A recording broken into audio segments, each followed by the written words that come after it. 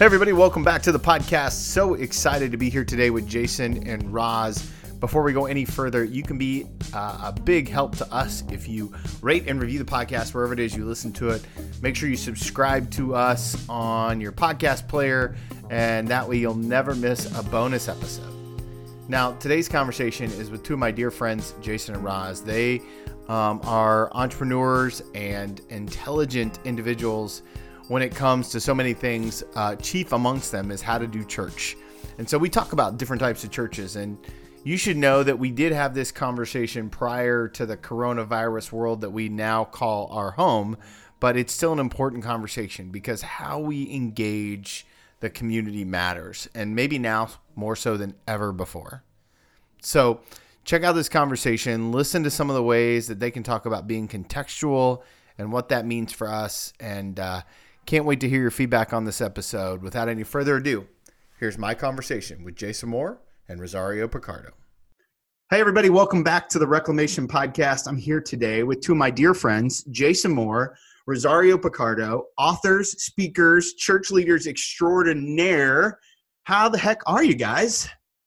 Good to be with you. Yeah. It's Roz is a repeat offender here on the podcast. He's been on. We'll link to his episode earlier on, so we know a little bit of his story. But you guys are embarking on a brand new project that I really want to dive into, pun intended.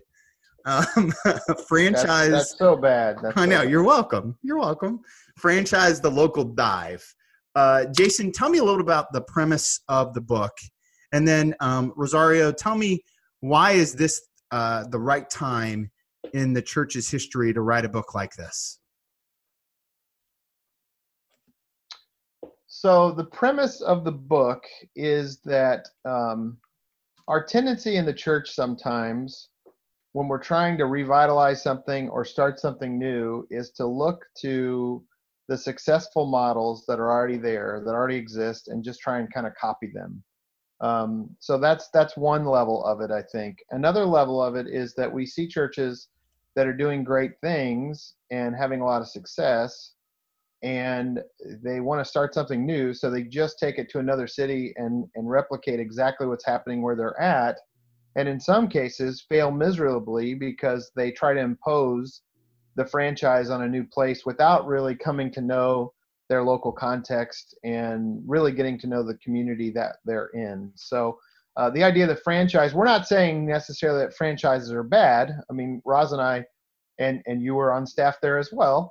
We're on staff at one of the most well-known franchises in the United Methodist Church. And there was certainly something worth replicating there. So we're not saying franchises are bad, but we think for a franchise to really work in another setting, in another location, in another part of the city, in another town, in another state, that town or that church has to really get to know in an indigenous way who they are. So the metaphor being have that local dive mentality, keying off of sort of the franchise or the Guy Fieri's drive-ins, diners, and drives was where we originally kind of came up with this idea. We were trying to figure out what is the opposite of a franchise, and we came to that as our metaphor. Roz, why is this a good time in the church's history to have this kind of conversation? Yeah, I mean, that's a great question. I think for a variety of reasons, church planting now has gone from being a necessity to being trendy. And so with that comes a lot of pitfalls when we think about the models that different organizations, planters, other churches use when it comes to church planting. And so a lot of it could be a copy and paste type of model that we've seen in the past. And so kind of during the church growth era of the late 80s, early 90s, it was more, hey, you could open up a building and you'll have people there. You build it, they will come. And what worked 20 years ago isn't going to work today. But it seems that we haven't moved away from, the copy and paste big box model. And so with that, you can end up doing a lot of damage to communities, to the church you plant. and also might have to shift midway, realizing, hey, I don't have the money to be attractional. Right. I have the desire, and not that attractional is bad, because you have to do an element of attraction. Jesus did that. He talked about come and see, and when he did different miracles and folks came around him. But the reality is there's a movement more toward being local in a community, incarnational. And when you are thinking more of a big box franchise, the tendency is not to think about the area you're moving into, but you look at more your bottom line. And a bottom line for a franchise is we need to make more money, or we need to be profitable really quickly. And not to say that's wrong, but when that becomes a priority over the quality of your product and the customers you're trying to attract, then you have some issues there. No, that makes a lot of sense. What I really hear is that both models have a place in the market, but things are shifting to this idea of a local dive. Now, I believe that most of the people that listen to our podcast, my podcast family, so to speak, are somewhere in their 30 to 40s. They would identify as Christian, but oftentimes church feels like one more thing for them. And the whole thing can just feel overwhelming at times. So if you're talking to that person, maybe a dad, a father of a couple kids who knows Christ but isn't really following him, how would you tell him to know the difference between a franchise and local dive, and then which place should he be in? Jason, what do you think? I think for me, the franchise and local dive language is probably more for the insider than the outsider. It's more about strategies to reach somebody that would come, rather than, I don't know if that average person you're talking about would articulate one way or the other. I think that the way that we strategize to reach that person is probably what matters. Obviously, there are franchises that are working well. I think about a couple of years ago, I was invited to lead participate as a leader in a weekend experience for First Impressions directors that happened in Charlotte, North Carolina. And one of the places we went was Elevation Church, Stephen Furtick's church. Yeah, huge church. Yeah, and they have multiple locations, and everything is pretty much identical, and the worship order is the same. They sing the same music, and that place is filled to the gills with people and young people.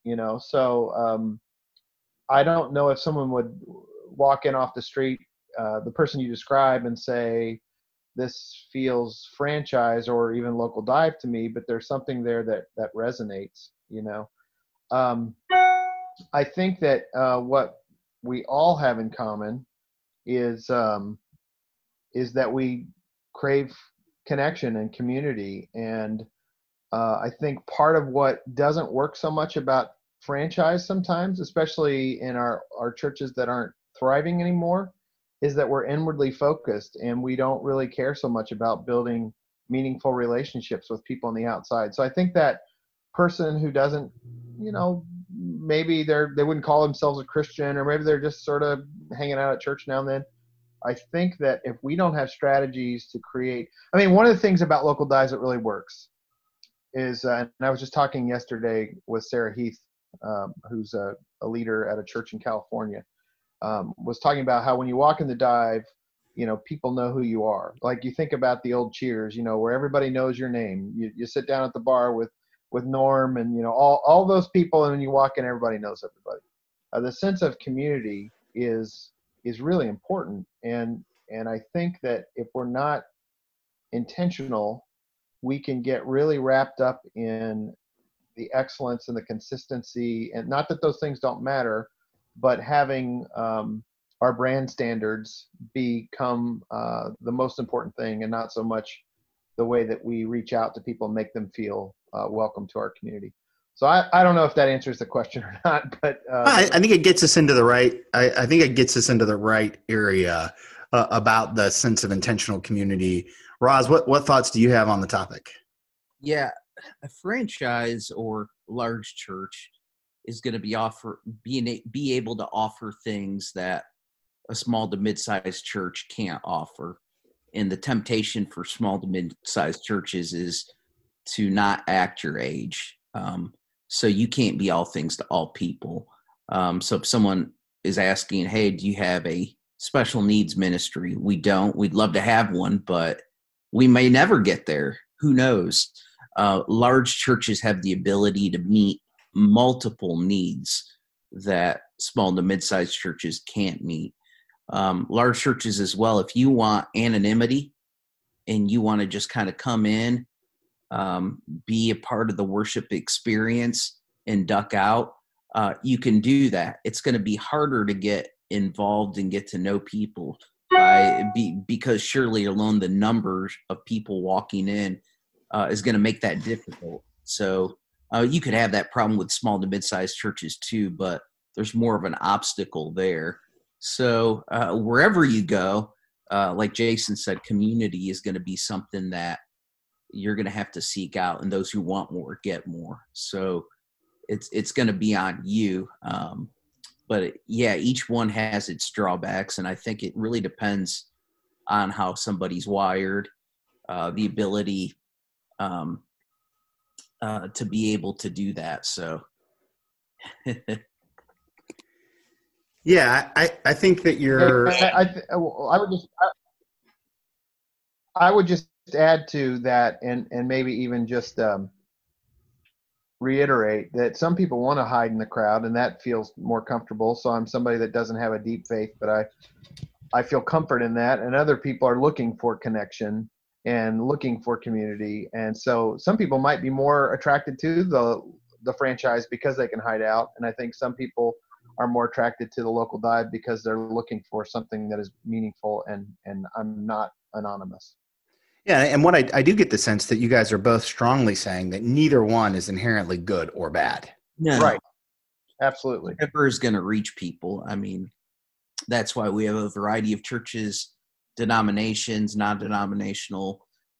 It's the multiple ways of how we can view God, and each one is going to reach people differently. Now, go ahead. Yeah. I would also just say that as I have even gotten more familiar with the book, when you start to write something, it becomes its own thing over time. I'm doing kind of some final edits right now. And what I began to realize in looking at what we wrote and what we heard from those that we interviewed and so on, is that from franchise to local dive really describes the gambit. There's a whole span that starts at franchise and goes to local dive, and you can be anywhere on that spectrum.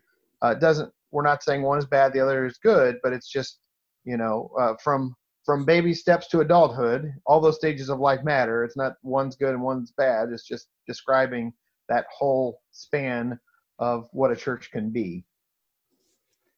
Is there a way for local dives to be big churches too, or no?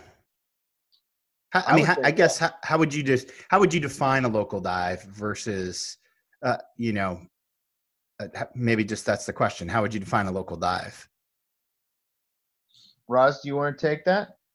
Yeah, I would say a local dive, really the priority is the people in their community, along with putting out a quality product that's going to be true to who they are.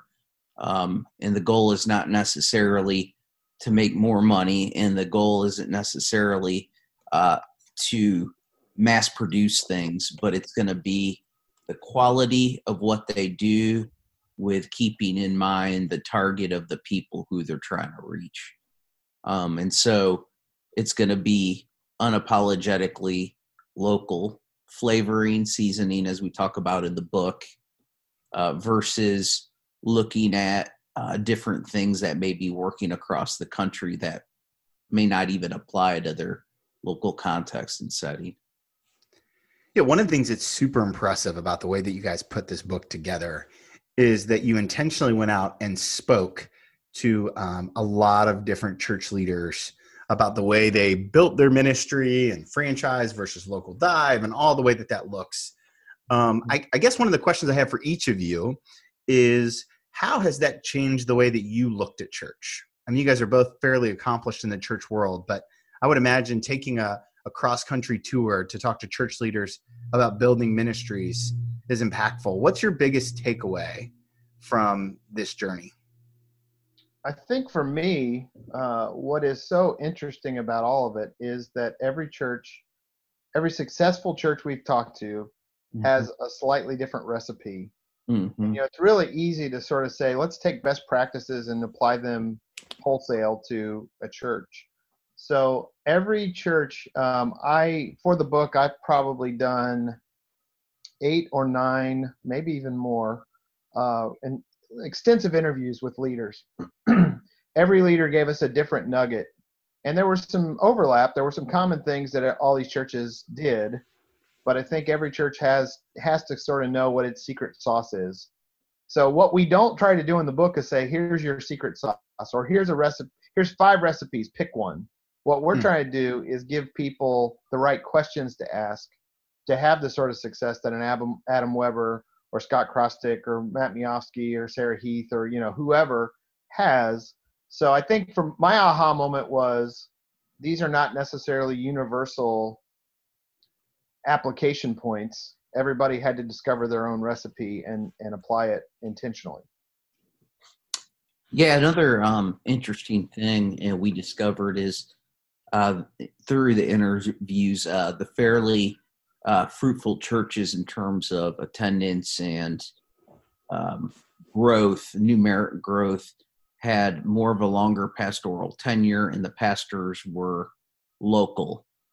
So they didn't move from across the country. There were some exceptions to that, like Scott Krostick, but other than that, those pastors were from their communities, like Matt Miofsky. He mentioned that. Jacob Armstrong, same thing. Now, Scott moved from Detroit to Kansas City, but the primary thing that we saw with him was the intentionality of meeting new people. So throughout, that's one of the principles we saw was, hey, engagement is the name of the game for these church planters that would become leaders of more larger movements. Do you guys think that the landscape of how people engage the church is changing, and what do you predict for the next 5 to 10 years? I absolutely think that it has changed. Like if you missed it, if you haven't already changed, you're behind. Right. Yes. I mean, one of the big aha moments for a lot of churches in the last 5 years maybe is that people who consider themselves regular attendees of a church might attend a handful of times a year. Yep. I was talking with someone I was in Albuquerque 2 weekends ago, and a pastor was telling me that someone was sharing that their church is the church I was speaking at. And she said, when was the last time you were with us? I haven't seen you for a while. And she said, I usually come on Christmas and Easter. And she considers herself a regular attendee of this church. Like, yeah, the Sunday morning routine is different than it once was. Church of the Resurrection, our largest United Methodist church, did a study a few years ago that found their most committed members only attend on average about 1.5 times a month. Now that might mean they're there 3 weeks in a row and then gone for 2 weeks or whatever. Sunday is no longer sacred. So you've got soccer games and, basketball tournaments and things that happen. And I also think that our patterns have shifted. The final thing I would sort of say around this question is that we're in a world that is more connected than it's ever been, but I think we feel more isolated than we ever have before. And if we're not intentional about creating meaningful connections, where I think people still crave relationship and that human interaction and that actual human touch, we can't substitute what we get from social media for that actual real interaction and relationship. But we also are doing worship sometimes, or doing church in a way that is so inwardly focused, and we only really care about me and these three people that are already here, that we don't make what we're doing attractional, in the right sense of attractional, to those who are not yet part of our faith communities. That's good. Thank you. Roz, what about you? I mean, I think one of the things that I'm practicing and passionate about is the multi-ethnic church. That'll be a reality for a lot of churches if they're not on board yet. This year alone, the census data says that we had more non-white children born. More than half the children were non-white, and so there's a radical shift in our country that's taking place.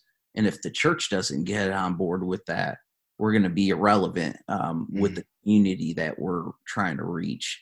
And so how do we think of multi-ethnic worship, multi-ethnic church, and ways of reaching out to people that are different than us? So I think that's huge. Also, and Carey Nieuwhof hit on this, even though we're a do-it-yourself kind of culture, we're a do-it-for-you culture in the church. And so people want discipleship done for them. And I think we've already seen the fruit of that, let's say, with student ministry around the country that's suffering. And we've seen the fruit of it with, for instance, sports games and outings for kids that have kind of been taking over. So I think we'll see more of a lack of discipleship when it comes to families culture. And so the church has to really try to capitalize on that, even with families missing from worship. Like Jason said, you're a regular attender if you're there once a month. Some families, it's maybe once every 2 months based on sports and that kind of schedule. We can't beat them up and chastise them. So how do we reach them? So I think there'll be more of a shift to online, and a lot of folks have done this, but more online classes, Bible studies, membership classes, those things. And so it's going to be hard for pastors to figure that out. I would also just add that the online presence is something that I think people are still ignoring. Mm-hmm. I've really experienced in probably the last 2 years, as I have been out doing seminars and working with churches, a trend toward the way that the statistics seem to be working out is that people who are broadcasting their worship are actually seeing more visitors than not. And I think there's this fear that if you broadcast your worship, people will stay home and watch. Right. What seems to be happening in all the churches I'm working with that are broadcasting is they're seeing more visitors than they've seen before. And the reason I think for that is there's less vulnerability in tuning in 2 or 3 times to say, do I like what this church is doing? I think now I'm ready to walk through the doors. There's a huge level of vulnerability in walking through the doors without knowing anybody or knowing anything about the church. So I do think we have to, it's not a substitute. There is a relationship between what's happening online in our social media strategy and what happens when people walk through the door. So to be intentional about those things. Well, I'll tell you that at Restoration, the largest campus, so to speak, I use air quotes because we don't really have campuses, but our largest worshiping community together is our online community every week. You know, we'll do 60 to 80 in our traditional service, and we'll do 130 to 180 in our contemporary modern worship, and then online we'll do 150 to 250.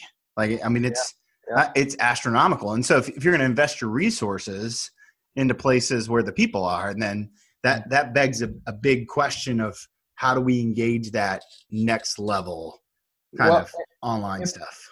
One other thing I think that's so important that a lot of churches aren't doing, but I think need to start to think about. Last fall I visited a conference I'm speaking at this year called That Church Conference, and it's a great kind of ecumenical conference about church communications and so on.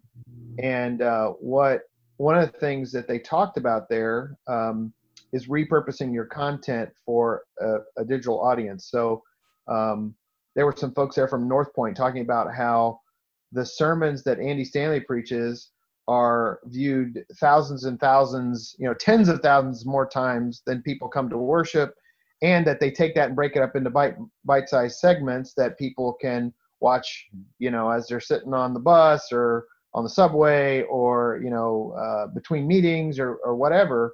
I also really believe that the church of the future, 10 years from now, it seems to me that the trend would be that we're less organized in rows and more organized in circles, that we have more conversation, more relationships. There are 2 churches in the book that I write about that took all their pews and they uprooted them and moved them so that everybody's facing inward and the pastor preaches from the center of the room. The band stands. Oh, is that awkward?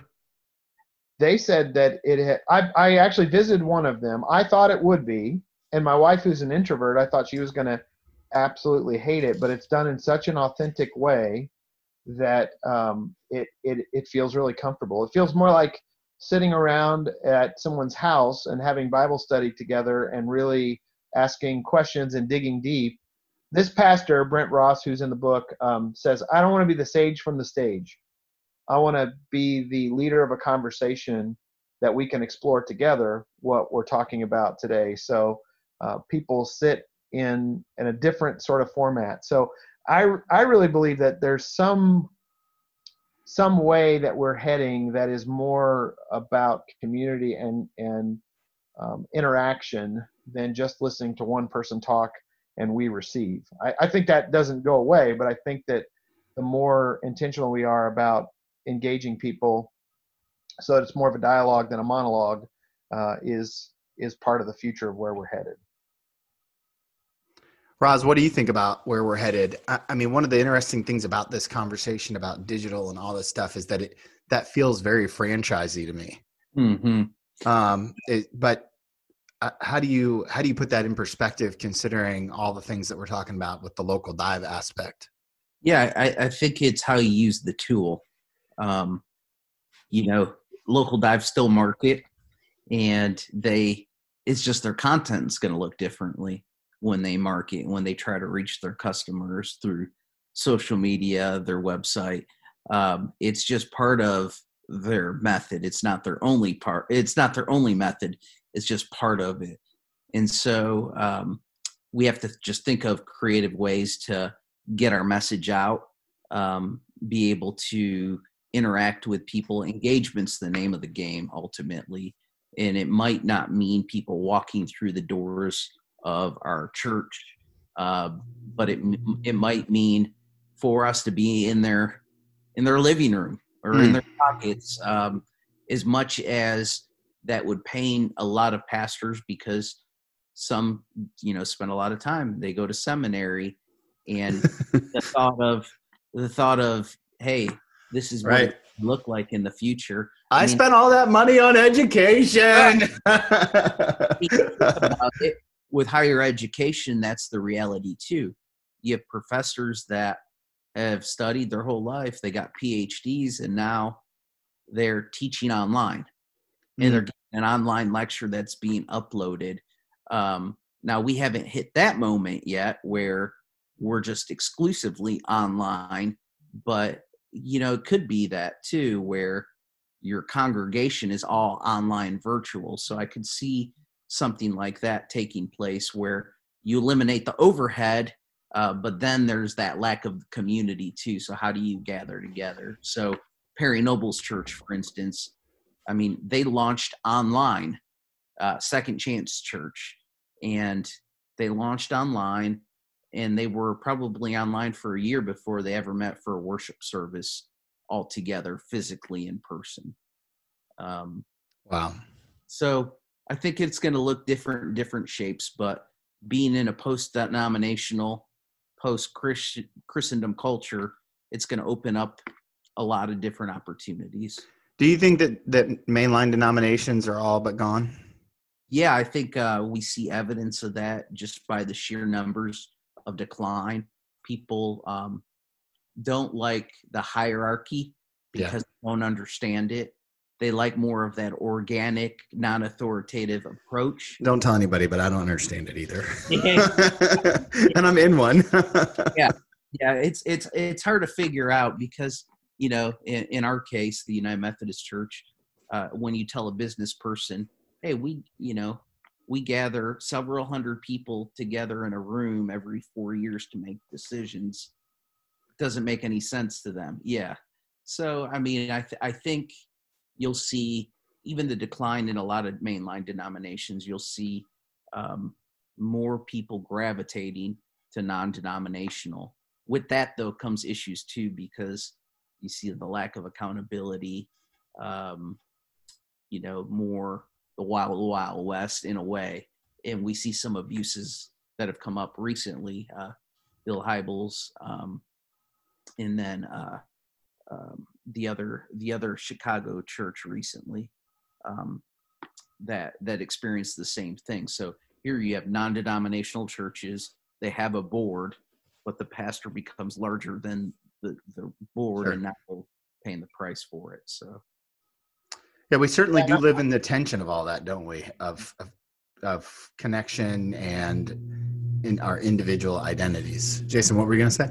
I was just going to say I agree, and it pains me because I do a lot of work in the United Methodist Church all over the denomination. But one of the things we talk about in the book is the contrast of a franchise and the food truck, which is basically a local dive. The food truck, if the recipe isn't selling, you tweak it right on the spot. You don't have to, there's not a huge rudder you have to turn, or a lot of people that have to make decisions about, hey, or we're not selling anything here, let's move the truck and go down the road. The problem is that with the denominational structure and the way that General Conference works and delegates and everybody duking things out and legislation and so on and so forth, by the time you recognize there's a problem and you need to change it, there's so many steps you have to go through to actually make the change happen. It's difficult to react in enough time to really make a difference. So and to use your metaphor, right? Like the problem is we're asking franchisees owners to make votes about the franchise. Yeah. And so it's inherently cumbersome from the jump because, hey, we probably should talk about how to redefine pastor compensation in the Methodist Church, but you're asking a room full of pastors who are probably scared to death of the conversation. Yeah. Well, I just read an article, not to get political, but I just read an article about Ted Cruz is put forth a bill to vote about term limits for senators. Now, what do you think the senators are going to do? Right. To vote? Are we going to take term limits? Probably not. Probably not. And in our denomination, there's this guaranteed appointment system, and if you have to vote, hey, should we have guaranteed appointments or not? Well, how do you think that's going to go? I personally, I don't feel like guaranteed appointments are a good thing for many of our churches, because you have people that can kind of phone it in and not really do their full share of work and still have an appointment no matter what, so. Yeah, I think that what you guys are raising in this book is conversations that every person needs to have as they come to Christ, right? As they begin to continue their walk with Christ, where can they engage a community, and what community do they need in the season of life that they're in to follow Christ? So what I do appreciate about what you guys are putting out is this idea that there is something out there for you. That could be a franchise. It very well could be a big church, and in South Dayton where we have several of them that are great churches, and I know they're pastors and they're great men of God and they're preaching the gospel, and they're bringing in a couple thousand a week, and then, but you may also be at a place where you need a local dive. How do you guys tell someone who's sitting in a church and they've been there for a while and maybe it's time to change from one to the other? How do you know when it's time to change churches? Well, before I answer that, just to piggyback on what you're saying, I know when people come and visit our church, for instance, it might not be a fit. right? And so I do mention churches. I mention your church, some other churches that they can check out, and then larger ones, because they may be looking for something we can't give them, which is fine. I can't give them a lobby I could give them a lobby being in a movie theater, but a cafe and a lobby and a playground, and a play area and all that. I mean, you're not giving them stained glass windows. Yeah. Right. So it really varies. But your question was, I got going. What was it? No, it's okay. The question was, how do you know when it's time to leave a church? Like maybe you're in one and it's time to move to the other. How do you know? Yeah, are you talking as a leader or for the lay person, the person who's been sitting in there and maybe they grew up in this church, maybe they walked in, this was the first church down the street. Mm-hmm. How do you know when it's time to go to the next level, when you need more engagement? How do you know that?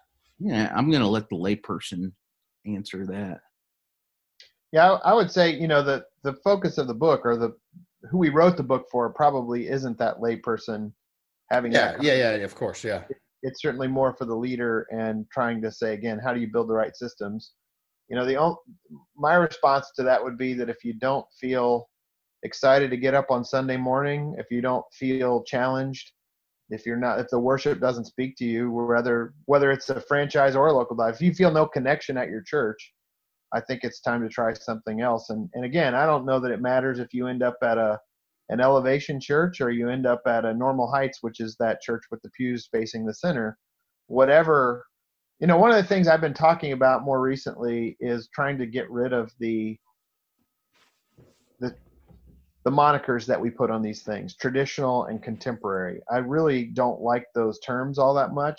I like to think about, how do we create resonant worship that resonates?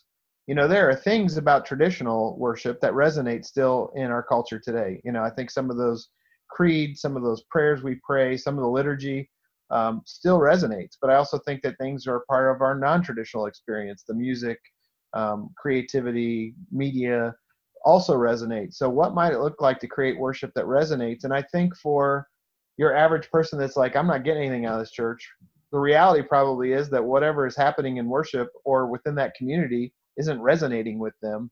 So it's not necessarily about style so much as it is how you're carrying out the gospel. How are you making people feel connected to it, both through worship and through intentional hospitality and building community?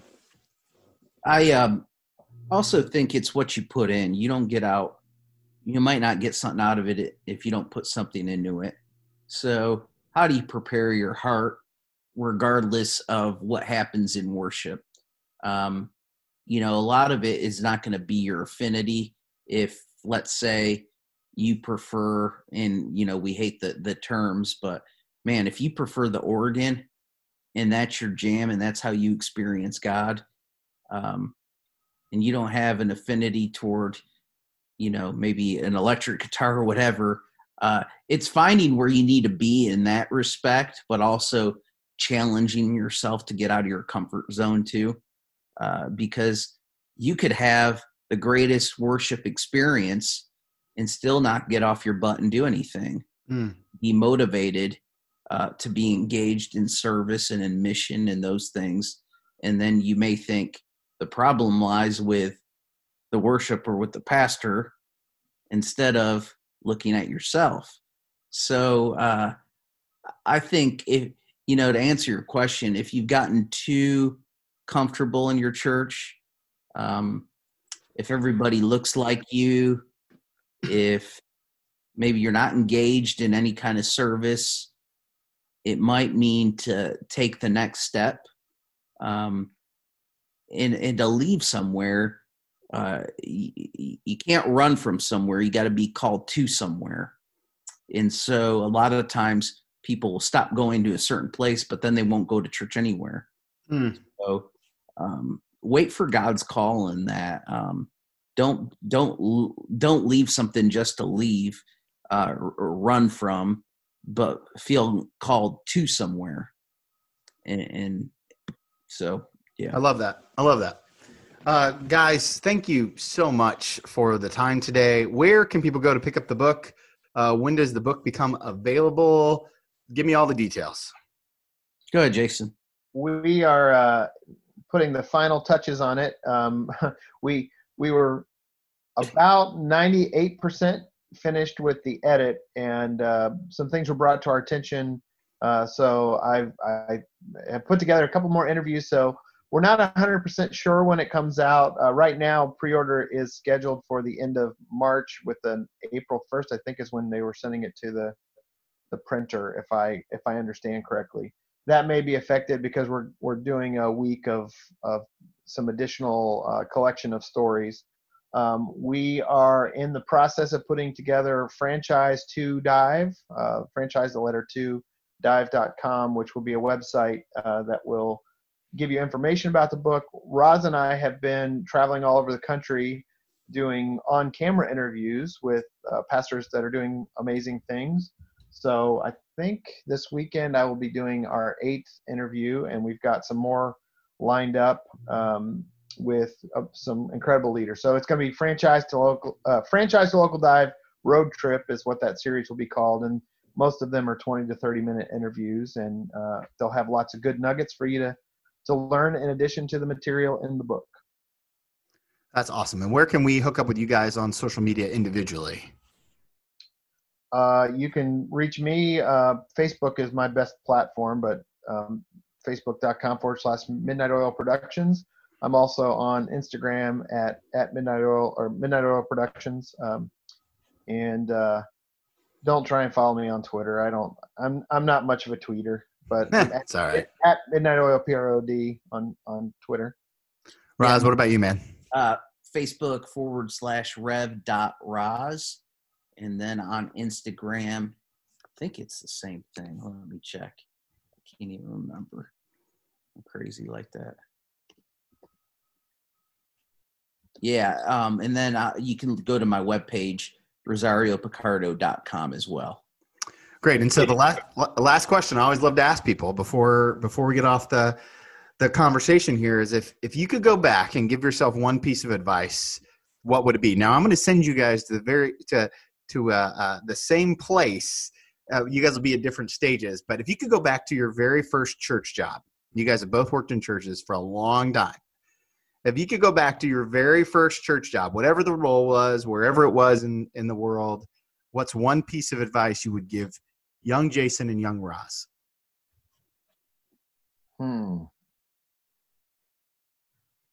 Take your time with it. I'll edit out the silence. I think for me, it would be enjoy the season you're in, because sometimes we're always thinking tomorrow's going to be better, or we don't realize how good it is compared to how it may become down the road.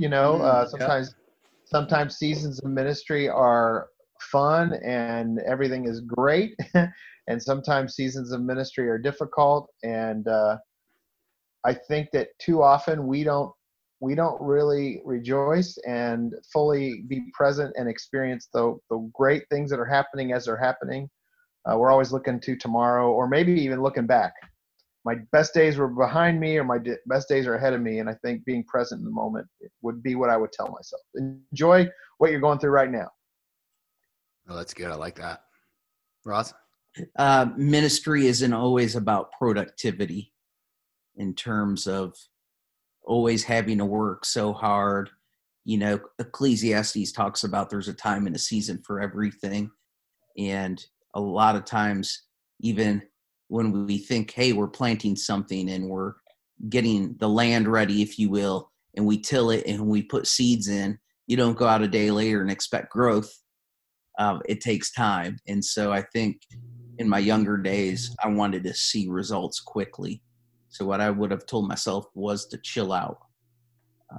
That's the advice. Chill out. Chill out. I love it. I love it. And I love you guys. So thank you, love you, man. Thank you so much for both of you being on the podcast. I'm excited to see and get my hands on a copy of Franchise the Local Dive. I'm just praying that God's going to do some amazing things with and through this writing. And I know he's already done that for both of you and continues to do amazing things. So thanks, guys. Thanks, Tony. Thanks, bud.